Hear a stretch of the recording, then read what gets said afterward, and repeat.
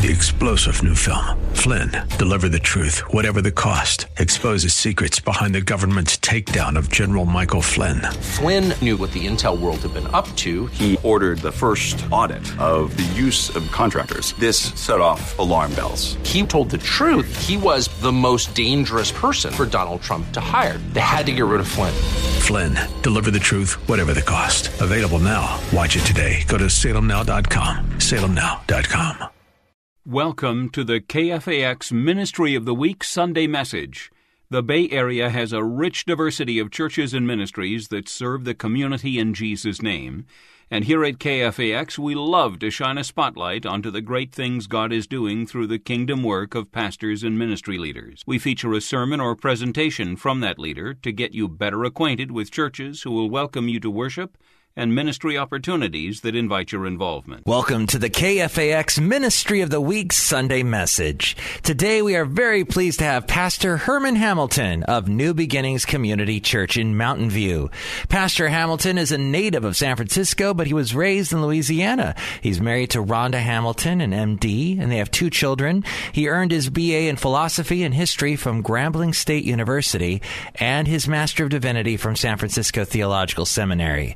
For 17 years, Pastor Hurmon served as senior pastor of Roxbury Presbyterian Church in Boston. During this time, he also served as an adjunct professor at Harvard Divinity School and Gordon Conwell Seminary, a lecturer at Yale University, and a guest preacher at Princeton and Boston universities. Pastor Hurmon returned to the Bay Area in 2011 and served as the teacher pastor of Abundant Life Christian Fellowship in Mountain View for 2 years. Following his tenure there, Pastor Hurmon led the birthing of New Beginnings Community Church in April of 2014. The following message was recorded this past summer during the weeks of the Louisiana, Minnesota, and Dallas shootings and racial tensions. While the context is specific to those July events, the message continues to be important and relevant. Join us now as Pastor Hurmon Hamilton of New Beginnings Community Church, a diverse 1,500-person church in Mountain View, right here in the Bay Area, challenges us to be champions of hope in a world filled with violence, racial discord, and human brokenness. Find out more about New Beginnings Community Church at nbccbayarea.com or at our website, kfax.com. And now, the KFAX Ministry of the Week Sunday Message. Today, as we finish up our final teaching on God's top 10, which is the 10 Commandments, and also think together about the tragedies that we have witnessed over the course of this past week. First-time guests, we're so happy to have you. You must not covet your neighbor's house. You must not covet, shall covet your neighbor's wife, male or female servant, ox or donkey, or anything else that belongs to your neighbor. Shout neighbor. Neighbor. And then James writes this, starts off with a question. What causes fights and quarrels among you? Don't they come from your desires that battle within you? You desire, but do not have, so you kill. You covet, but you cannot get what you want, so you quarrel and fight. You do not have because you do not ask God. When you ask, you do not receive because you ask with wrong motives, that you may spend what you get on your pleasures. Everybody shout amen. Please be seated. God, we ask that you'd work a miracle today, a series of miracles, as we listen and engage together in Jesus' name. Amen. When we ask the question, what is a disciple? A disciple, a follower of Jesus. Essentially, the answer is a disciple is a person who has committed their life so that every day they will become more and more like Jesus. More and more like Jesus in our character, more and more like Jesus in our personal and private conduct, and more like Jesus in how we care for others, especially others who are different from us or others with whom we adamantly disagree. Can we love across divides? So, being a follower of Jesus Christ begins with the heart. Everybody shout heart. It begins with your heart. And so it is with the 10th commandment. What's unique about the Ten Commandments from the last 5, it's in a group of the 6 that's focused on relationship. And what's unique about the 10th commandment is that it is all about the heart. It's not something you can enforce with a law. I can find you guilty of murder. I can find you guilty of committing adultery. I can perhaps prove that you have told a lie. I can demonstrate that you've not honored your parents. But I can't arrest you for coveting. That's a heart issue. It's all about the heart. Now, it's relevant today because as we think about the events that have taken place over the course of the last week, as we think about the shooting and the killing of Mr. Alton in Baton Rouge and the shooting and killing of Mr. Castile in Minnesota, the shooting and killing of the 5 police officers in Dallas. I'm sure you're like me and you've had your heart broken as so many people across race and class all across this nation. But it is also true that these events, I believe, have also challenged and caused us, if you will, to examine our heart. It has tested our hearts. Now, heart is a big thing, right? Because Proverbs 4 says that we should guard our heart very closely because everything else that shapes life comes out of our hearts. So this is the point of James, right?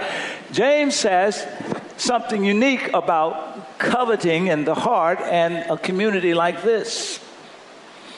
In the Exodus text chapter, relationship is symbolized by the word neighbor. Everybody say neighbor. And in the New Testament text, in James, relationship is symbolized in the fact that he's writing to a group of believers very much like ours. It's a diverse community. It's rich and it's poor and it's different groups and ethnicities. He's writing to them. And the question he starts off with is insightful. Here's the question.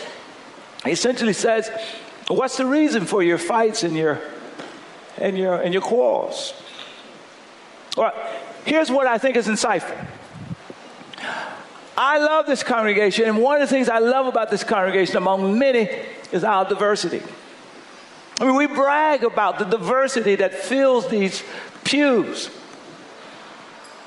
And yet the fact is, and it's important, we worship together, we sing about how amazing God is, and we pray together. We're from different ethnicities and political perspectives. That is awesome. It's miraculous that we're here. But to be a mature follower of Jesus, it means we've got to get beyond the surface and have enough courage to get inside of each other's story about some of these tough issues, like race. Otherwise, it's just too easy to come sit on the same pew with one another and exit and really never have to love each other across differences. Let's be clear. Now, if I asked you, were not your heart broken over what you read and heard and experienced this week, we would all unitedly say yes. But if I started to ask you to drill down, what is your opinion? What is your perspective on the shooting of Mr. Alton? What is your perspective on the shooting of Mr. Castile? What is your perspective on the shooting of the 5 police officers in Dallas? That's where the differences would come up, the fights and the challenges that lie beneath the surface. And I dare say, if I give us enough time to start talking about it, we would move from sitting on the same pew with each other to shouting in the air opposite each other, because we have different perspectives. I think this is a unique opportunity because God has put us together, and I think he can use us to impact what we've seen So here's what I want to do. I want to start a conversation. I want to model it. And because I believe you love me, you trust me, I have credibility with you, I'm going to be vulnerable today. And I want to talk about what it's like to be a black man in America, dealing with the issues of race every day. I just want to share my story. And I think that I have enough trust and a love from you that I can do that. Am I right about that? All right. Now, before I share that, let me share another story. It's about me. It's a funny story. It's a true story. I was in Boston, and my niece had come to visit me from California. It was a cold, frigid evening. I drove a little Toyota. Rhonda, we'd leased a Lexus RX for her, 330, to make sure that she was always safe in the snow and the cold. Because my niece had come and visited, I wanted to show her a good time. I borrowed Rhonda's car, and we went to the shopping mall. And when we got into the parking lot, I said to her, you stay here. It's cold. No need to get out.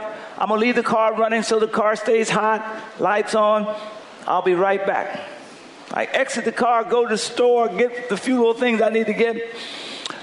And when I come out of the store, I guess I got just a little disorientated. Because I saw a car, a Lexus RX 330, same color, right there. And the motor was running and the lights was on. I just knew it was my car, so I just ran through the frigid cold, and I opened the door, and I slammed in, only to find a white man sitting in the passenger seat. And he went, ah! And I went, ah! True story.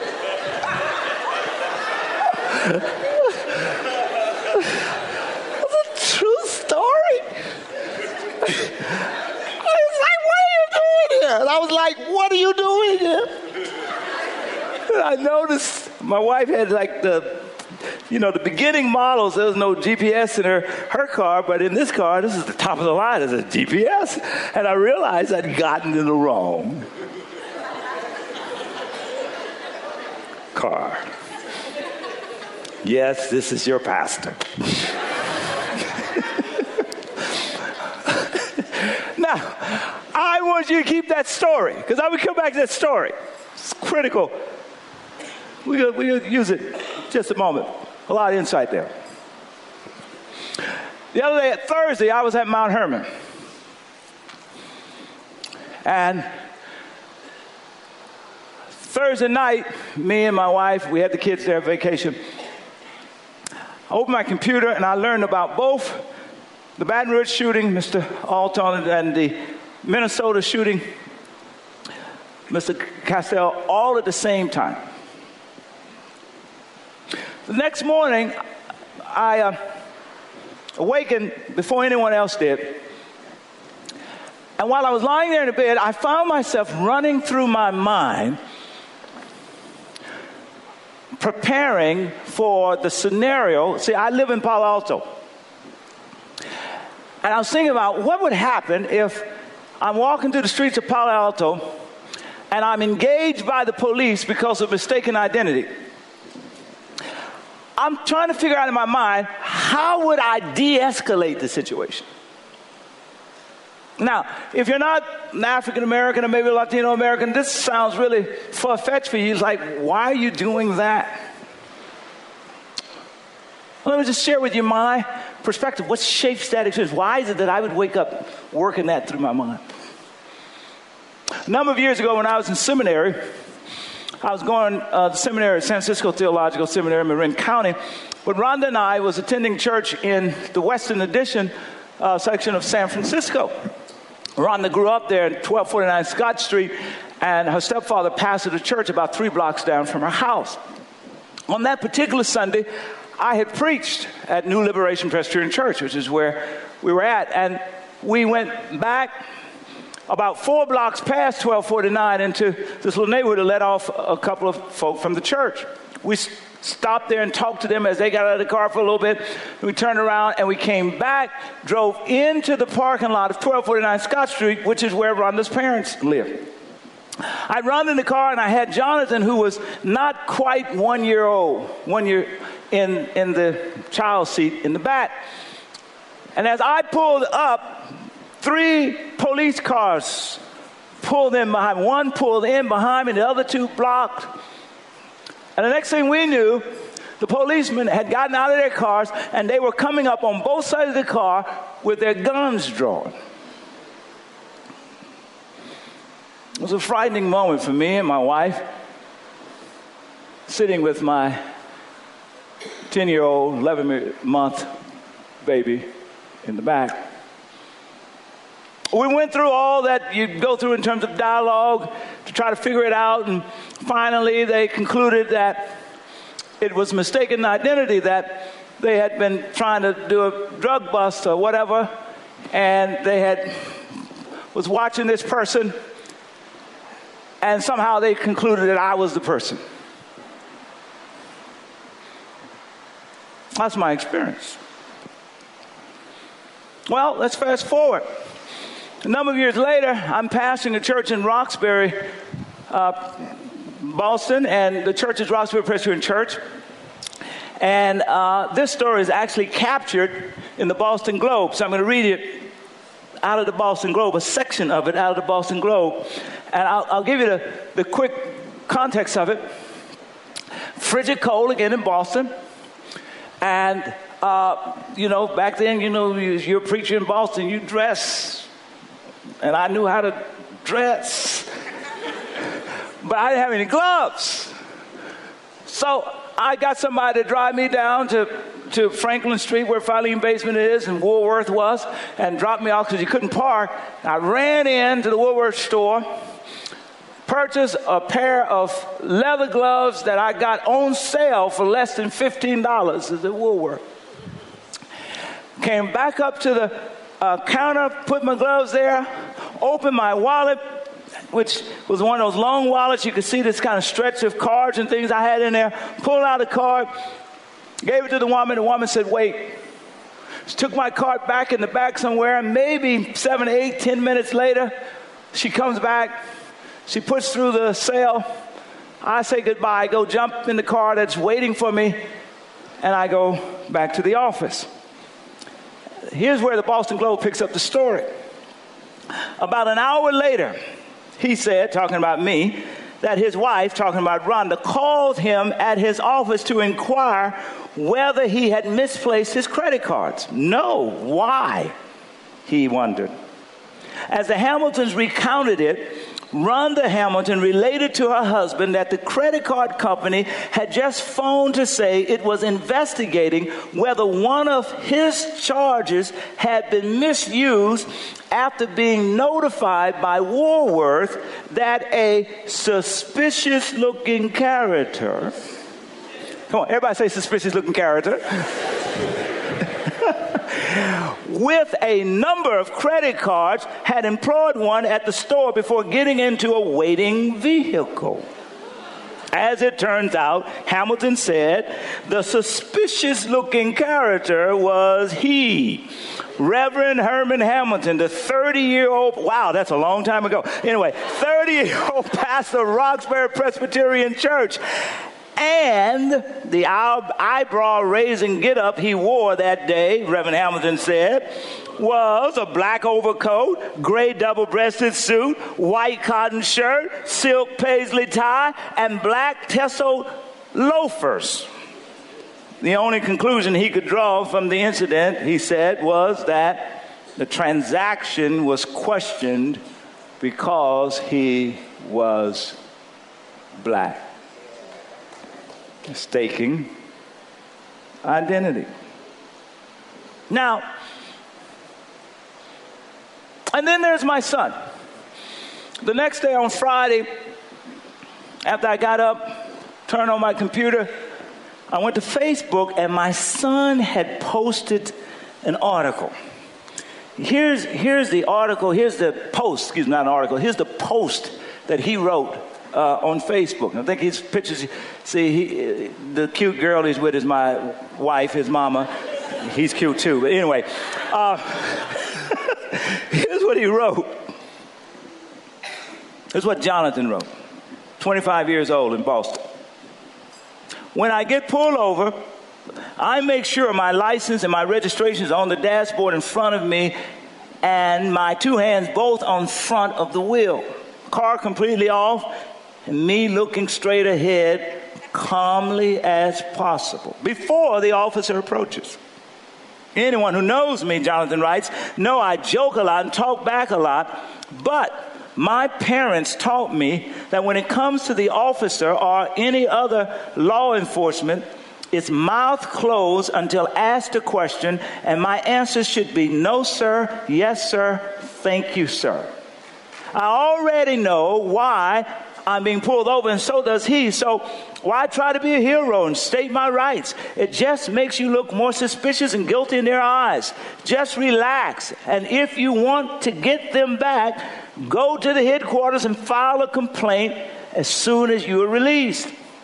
I know I might get some heat from this post, but as a black man who's been pulled over multiple times and has gotten away clean, it's because I kept my mouth closed, answered when asked a question.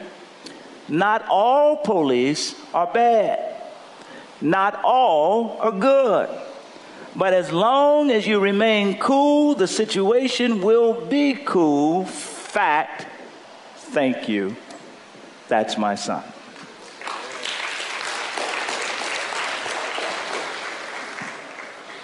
Now, if you're not African American or Latino American, the probabilities are you've never had to have a conversation with your kids.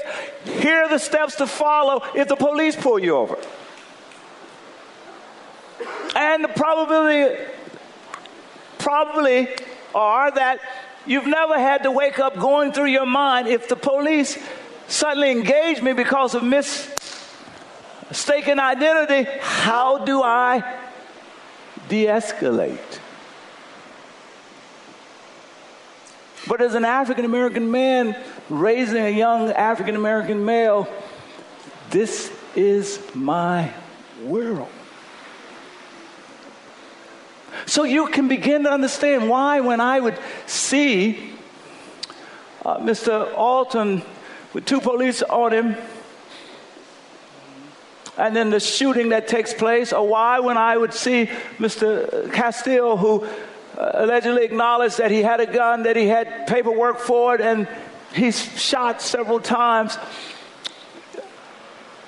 I look at that through the lenses of my experiences.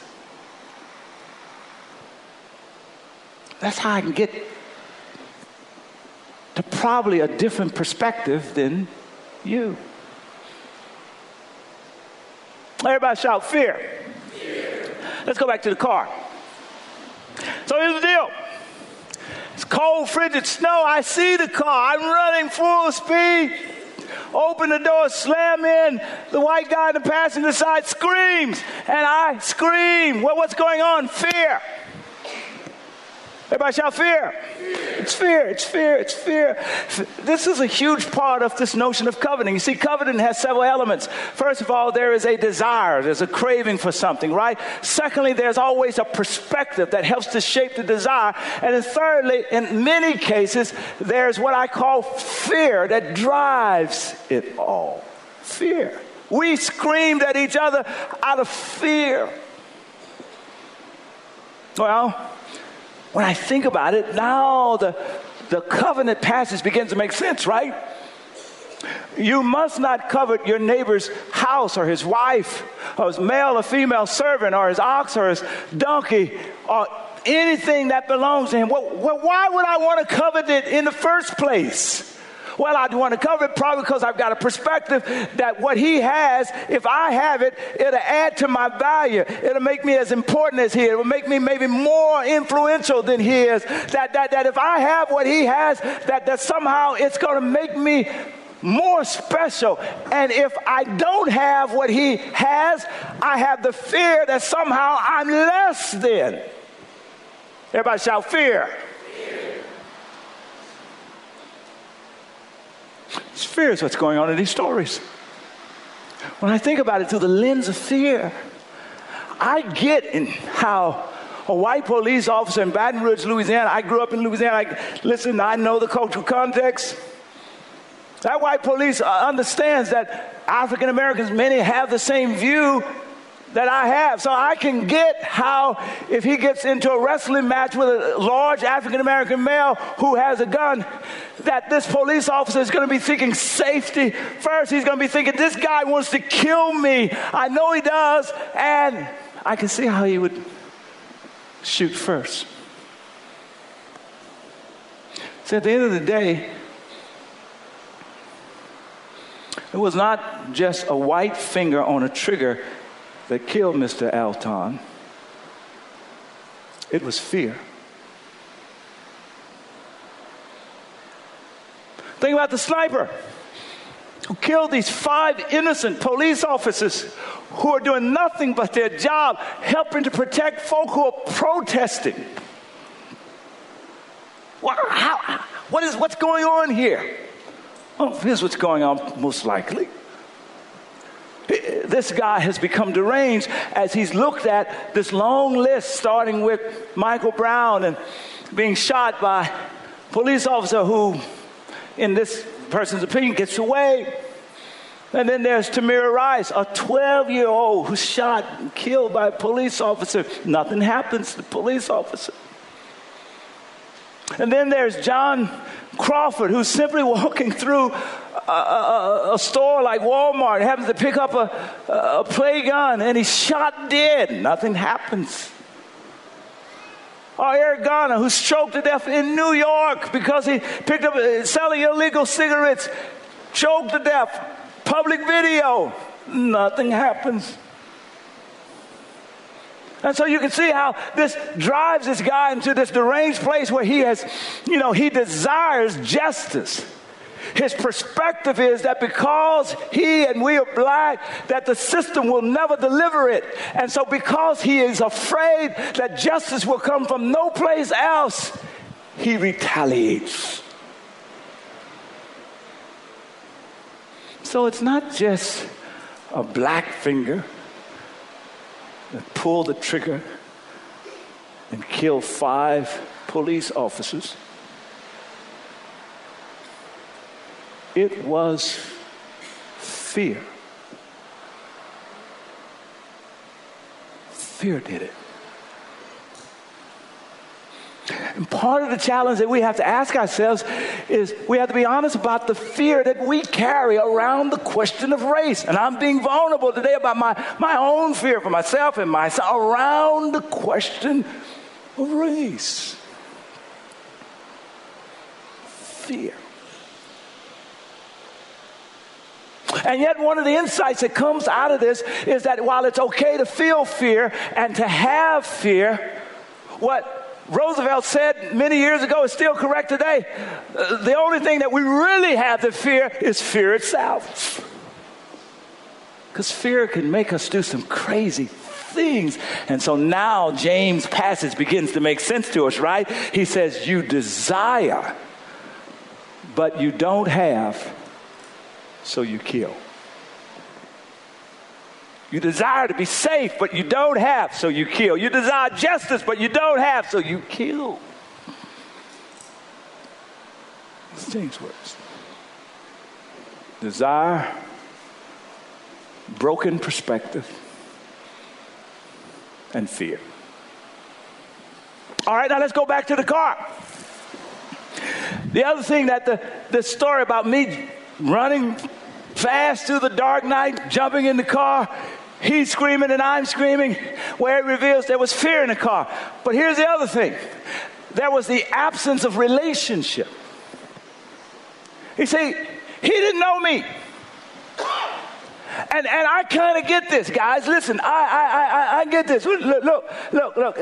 Had he been John Hamachek, who I played tennis with had John Hamachek been sitting in the passenger seat and he saw me running, who he knew, and jump into his car, he would have said, fancy seeing you here.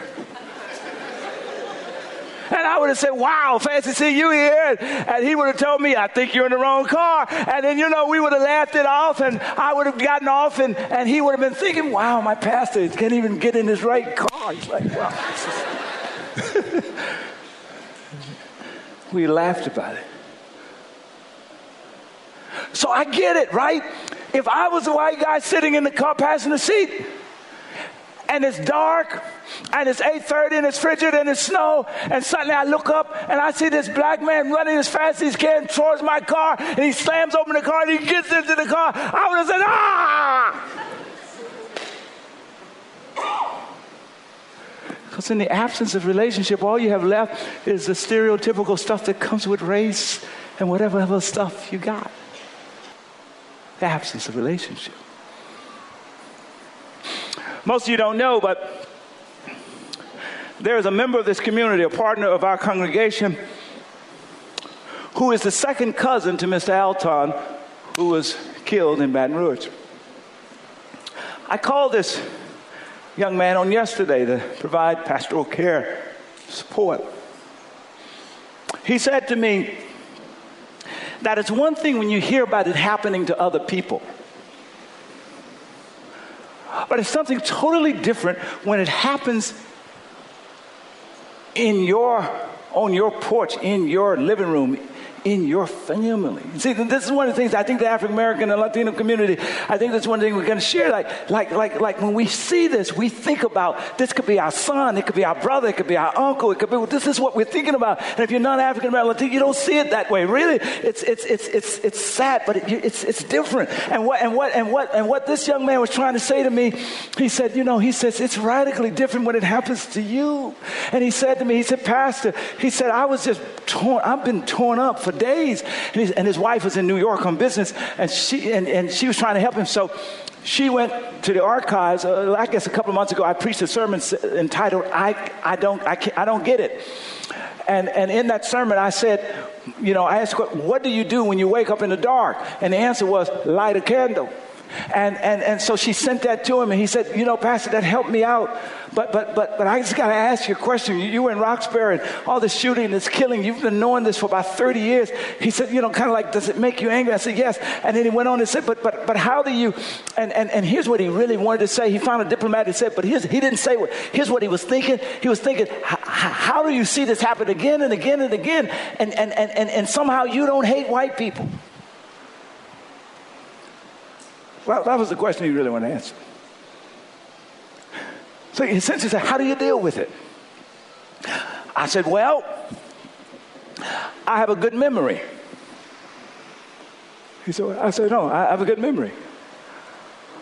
I said, I remember all of the times when I see this happen, white on black crime, when I see this happen, I remember all of the time when God raised up white people to do good things in my life that helped me to become who I am. I have a good memory.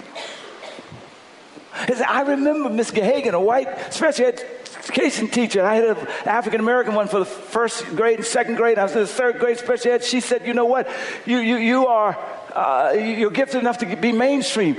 And she fought with the principal, and she fought with the school, and she fought, and she got me out and set me on a trajectory that ended me up here. I remember that. I remember that was a big deal because my class, 1970, was the first integrated class in Coshada. That was police when we went to school initially for the very first time. Everything was through race, was around black and white racial issues. This white teacher fought for me. I remember that. I remember Mr. Bordelon in high school, this thin, tall guy who spoke German as well as I speak English, actually better than I speak English.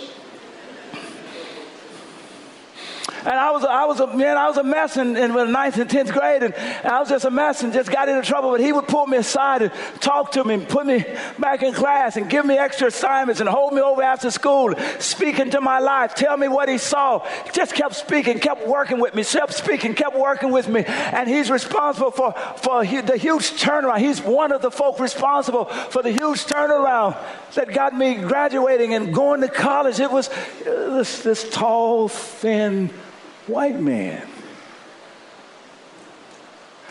I remember Mr. Raritan in college, who was the head of the philosophy department, and said, you know what, you have a mind for philosophy. You ought to be a philosophy major. He pursued me an entire year. Finally, I changed my major, and I didn't even know I was called to preach, but I didn't know that would set the foundation for me to go to seminary and study theology.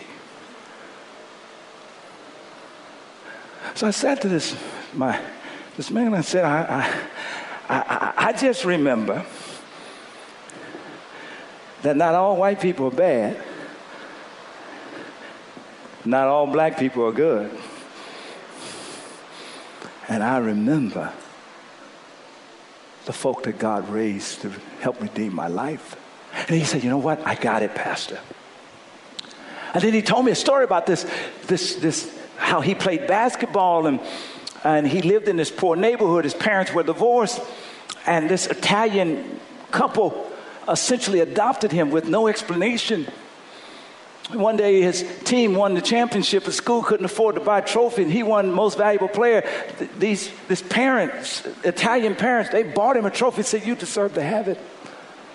He remembered how when people would bring him home, he lived in this horrible project area, and they would stop 3 blocks away and he had to walk. But not this Italian family. They drove a red Cadillac, he said, and every day, every time they bring him home, they would drive straight and put him off right in front of his house. That's why 1 John 4 says that he talks about perfect love that expels this notion of fear. What he's really talking about is loving relationships. You can substitute that with loving relationship because that expels all fear. And if we are afraid, it's because we're afraid of punishment, something bad happening to us. And this shows that we haven't really been gripped by the love of a healthy relationship. That's really what the text is suggesting, right? But relationship in place will cause us to take risk. And this white couple risked for this black boy. And he said when he got to college, the mom just kept sending him money every month, just like he was her own child. Finally, he said, enough. He said, I can't repay you. Why are you doing this? And she said, I don't want you to repay me. I want you to pay it forward. Do what I'm doing for you for somebody else, and don't let race be the difference. And then I said, here's what I said to him. I said, okay, I want you to take the white police officer shooting your second cousin, put it here. Then I want you to take this white Italian family who poured into your life for 9 years and put them right beside and expand your perspective. And remember. Everybody shout, relationships. It makes all the difference. It makes all the difference. I know it makes all the difference because 2 quick final stories. We had to move out of Boston. Some of you know this because crime factor almost took my son. And because of my leadership role, it was a major front page story that we were moving out, and he and I was on the front page. His picture was there. We moved to Woburn, a predominantly white town. And the first day the police engaged Jonathan. Jonathan came to tell me about it. My heart sank. I just knew it was going to be a horrible story. He said, no, Dad, it wasn't that. He said, here's what happened. He said, the police came up to me and they said, are you Jonathan Hamilton? He said, yes. He said, we read about you in the paper about what happened. And we just want to welcome you to Woburn. And we just want you to know that if there's anything we can do to help you or your family, just let us know. You see, they had read about him. They saw him. There was this notion of recognition, the emerging, the beginning of relationship. And they didn't just see a black boy in Woburn. You see, I'm convinced that fella who sniped, who killed those police officers, he doesn't know. He obviously didn't have police people in his family. He obviously didn't have police officers in his friendship circles, because you can't have folk like in your friendship circle that you love and then go shoot police officers. You see, it's the absence of relationship in the presence of fear. I bet, I'm convinced that the police officer who shot the guy in Minnesota, that had he just read in the paper about this guy and how he worked in the cafeteria, he mentored a number of kids, and how folks was talking about he's never been in trouble, he's just been a really good guy. Had he just been acquainted with that, I think the story in the car would have probably ended differently. It's the absence of relationships and the presence of fear. It shapes us. And so, James writes, you desire, but you have not, so you kill. Here's the final story. Everybody shout, relationships. They make the difference, you see.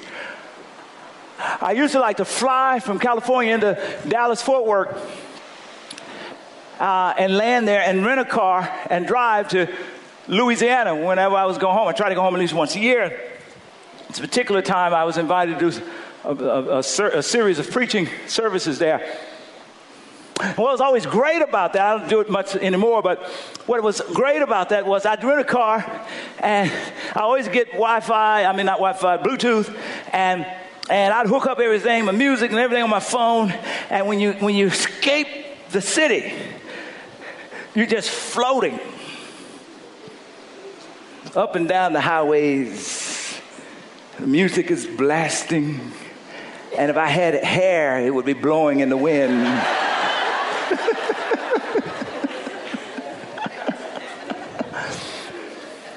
So this one day I was driving, and floating. It's moving, the music is grooving, and then I see in the windshield, in the rearview mirror, woo, woo, woo. I pull over. The white police officer gets out. I'm in Texas. I'm in the South. I'm thinking, this is not going to end well. The white police officer comes around to the door. He says, sir, you're driving a little fast. I was, sorry, sir. Didn't quite intend to drive a little fast. Thank you. He said, who are you and where are you going? Not license and registration. But who are you and where are you going? And I'm shocked. So now's the time to pull the preacher's card. I'll just be honest. Come on, just take it. I'm a pastor. And I'm going to preach a series of revival services. He said, what, really? He said, you're a pastor? He said, I'm a Christian too. I said, really? Yes. He said, wait right here. He goes back to his car. About 10 minutes later, he comes back. He said, look, I'm going to give you a warning. He says, watch your speed. He said, so you go to the priest and church? I said, yeah. He said, you think you could pray for me? I said, sure. I said, come on, get in the car. In Texas. White police officer opens the door, gets in the car, closes the door. We join hands, and for the next 15 minutes in Texas, a black preacher and a white police officer pray together.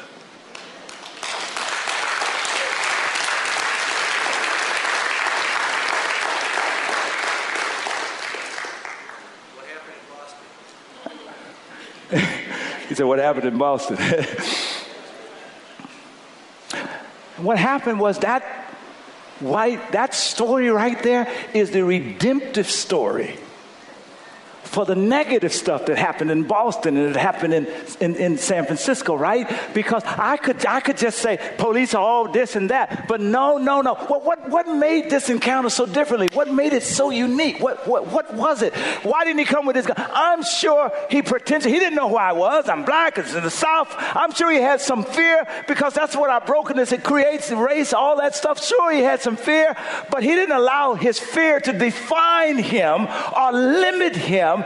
He actually let faith have the last word. He walks up to the car and says, tell me a little bit about who you are. Relationship.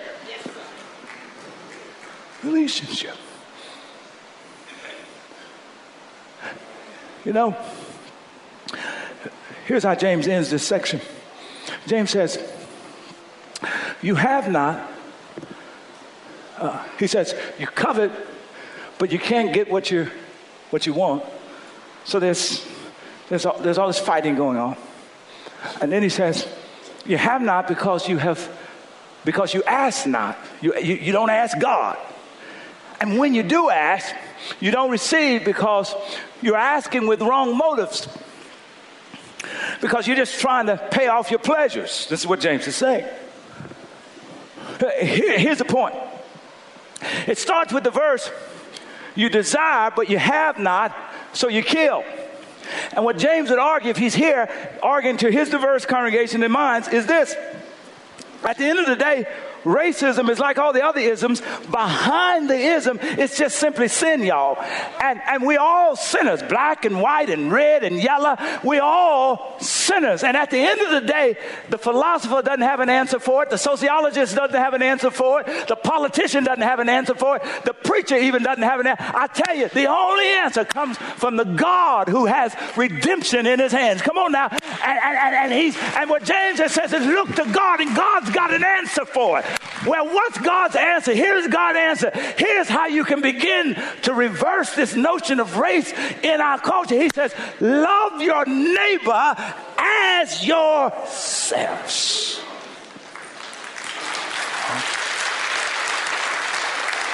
Now, I cannot love my neighbor until I get to know her, until I get to know him, until I get to know his story and her story. And my neighbor is white sometime, and Asian sometime, and Latino sometime, right? Sometimes the neighbor is gay. Come on, sometimes the neighbor is straight. And yet the text argues, love your neighbor as yourself. But it starts with me getting to know him. A one-on-one. Here's the unique piece about it. I bet you that white police officer in Texas knew other African Americans. I bet you he had some friends in his church or in his job or that he was in relation. I wasn't the only African American he had encountered, but I bet you he knew and loved some. He knew their story. And because of that, it caused him to act redemptively towards me. That's the power that's in this room. And so I want to conclude here by giving you a chart. See, I think we are uniquely, if this was an all-black congregation, this would have to be a different message. If it was an all-white congregation, perhaps it's a different message. If it was all rich, all poor, all Republican, all Democrat, we would have severe limitations. But God has miraculously put us together, black and white and Asian, Latino and rich and poor and Republican and Democrat, all those folk who are talking heads and talking at each other. We're sitting on the pews with one another, and there is I call a divine appointed opportunity to start having one-on-one with people of other races and ethnicities. So here's my point. Yes, pray for hope, because our nation needs it. Yes, work for hope, because this is a perilous time. Yes, wait for hope and hope for hope. But the best thing I have to tell you is be the hope. Tell the person next to you, you be the hope. Tell them. Tell the person on the other side of you, no, you be the hope. And it begins with what the grand reversal starts when we start building relationships with people who are not like us so we can learn how to love across differences. So I just really want to challenge you when you exit from here that over the next several months, I want to challenge you. Identify 10 people who are not like you, maybe in this congregation or in your small group or a combination of both, or on your job who's a different race, different ethnicity, and say, you know what, in the context of what's going on around race in this country, would you mind talking to me? Would you share with me your story, and would you allow me to share my story? You see, I just shared with you my story, and there are some of you here, you have a different story. And you see these issues differently. You may have went to a school where black students picked on you, and when you saw the black man being shot, you just saw a straight trajectory from the kids who picked on you to there. Listen, that's your story. That's legitimate story on your part, and I need to hear that story, and then you need to hear my story, and then we need to dialogue about it, and we don't have to agree on every detail, but if we can have some shared understanding, I can respect your perspective and you can respect mine, and hope happens right there. Right there. Now there's about 1,000 of you that will have heard this by this is the third gathering. There's over 1,000 people today who've come to hear this message. There's about 1,000 that's going to hear this on YouTube. People are going to send it and share it. Watch this. Here's what I'm trying to get you. If you would dare to take my challenge, come on, tell the person next to you, say, take his challenge. Tell him, just tell him. Now look behind you or in front of you. Tell somebody new. Say, take his challenge. Tell him. Come on. If you would dare to take my challenge and say that I'm going to find 10 people over the course of the next several months, and I'm going to share stories with them and ask them to share stories with me, beginning with folk in this church, right? That if you would dare to do that, 1,000 conversations, 3 months will become 10,000. And if those 10,000 will say, we'll pick up the challenge and we'll do 10 more over the next several months, those 10,000 will become 100,000 by the beginning of next year. And if that 100,000 will say, you know what, we're going to take the challenge because we can be a part of the change in America, and we're going to have conversations with 10 more people, well, that 100,000 will become 1,000,000 by the time we hit Easter. Come on. And then if they will take on 10 more conversations between Easter and Pentecost Sunday, 1,000,000 will become 10 million conversations, and it all can start today with you saying, I'll take the challenge.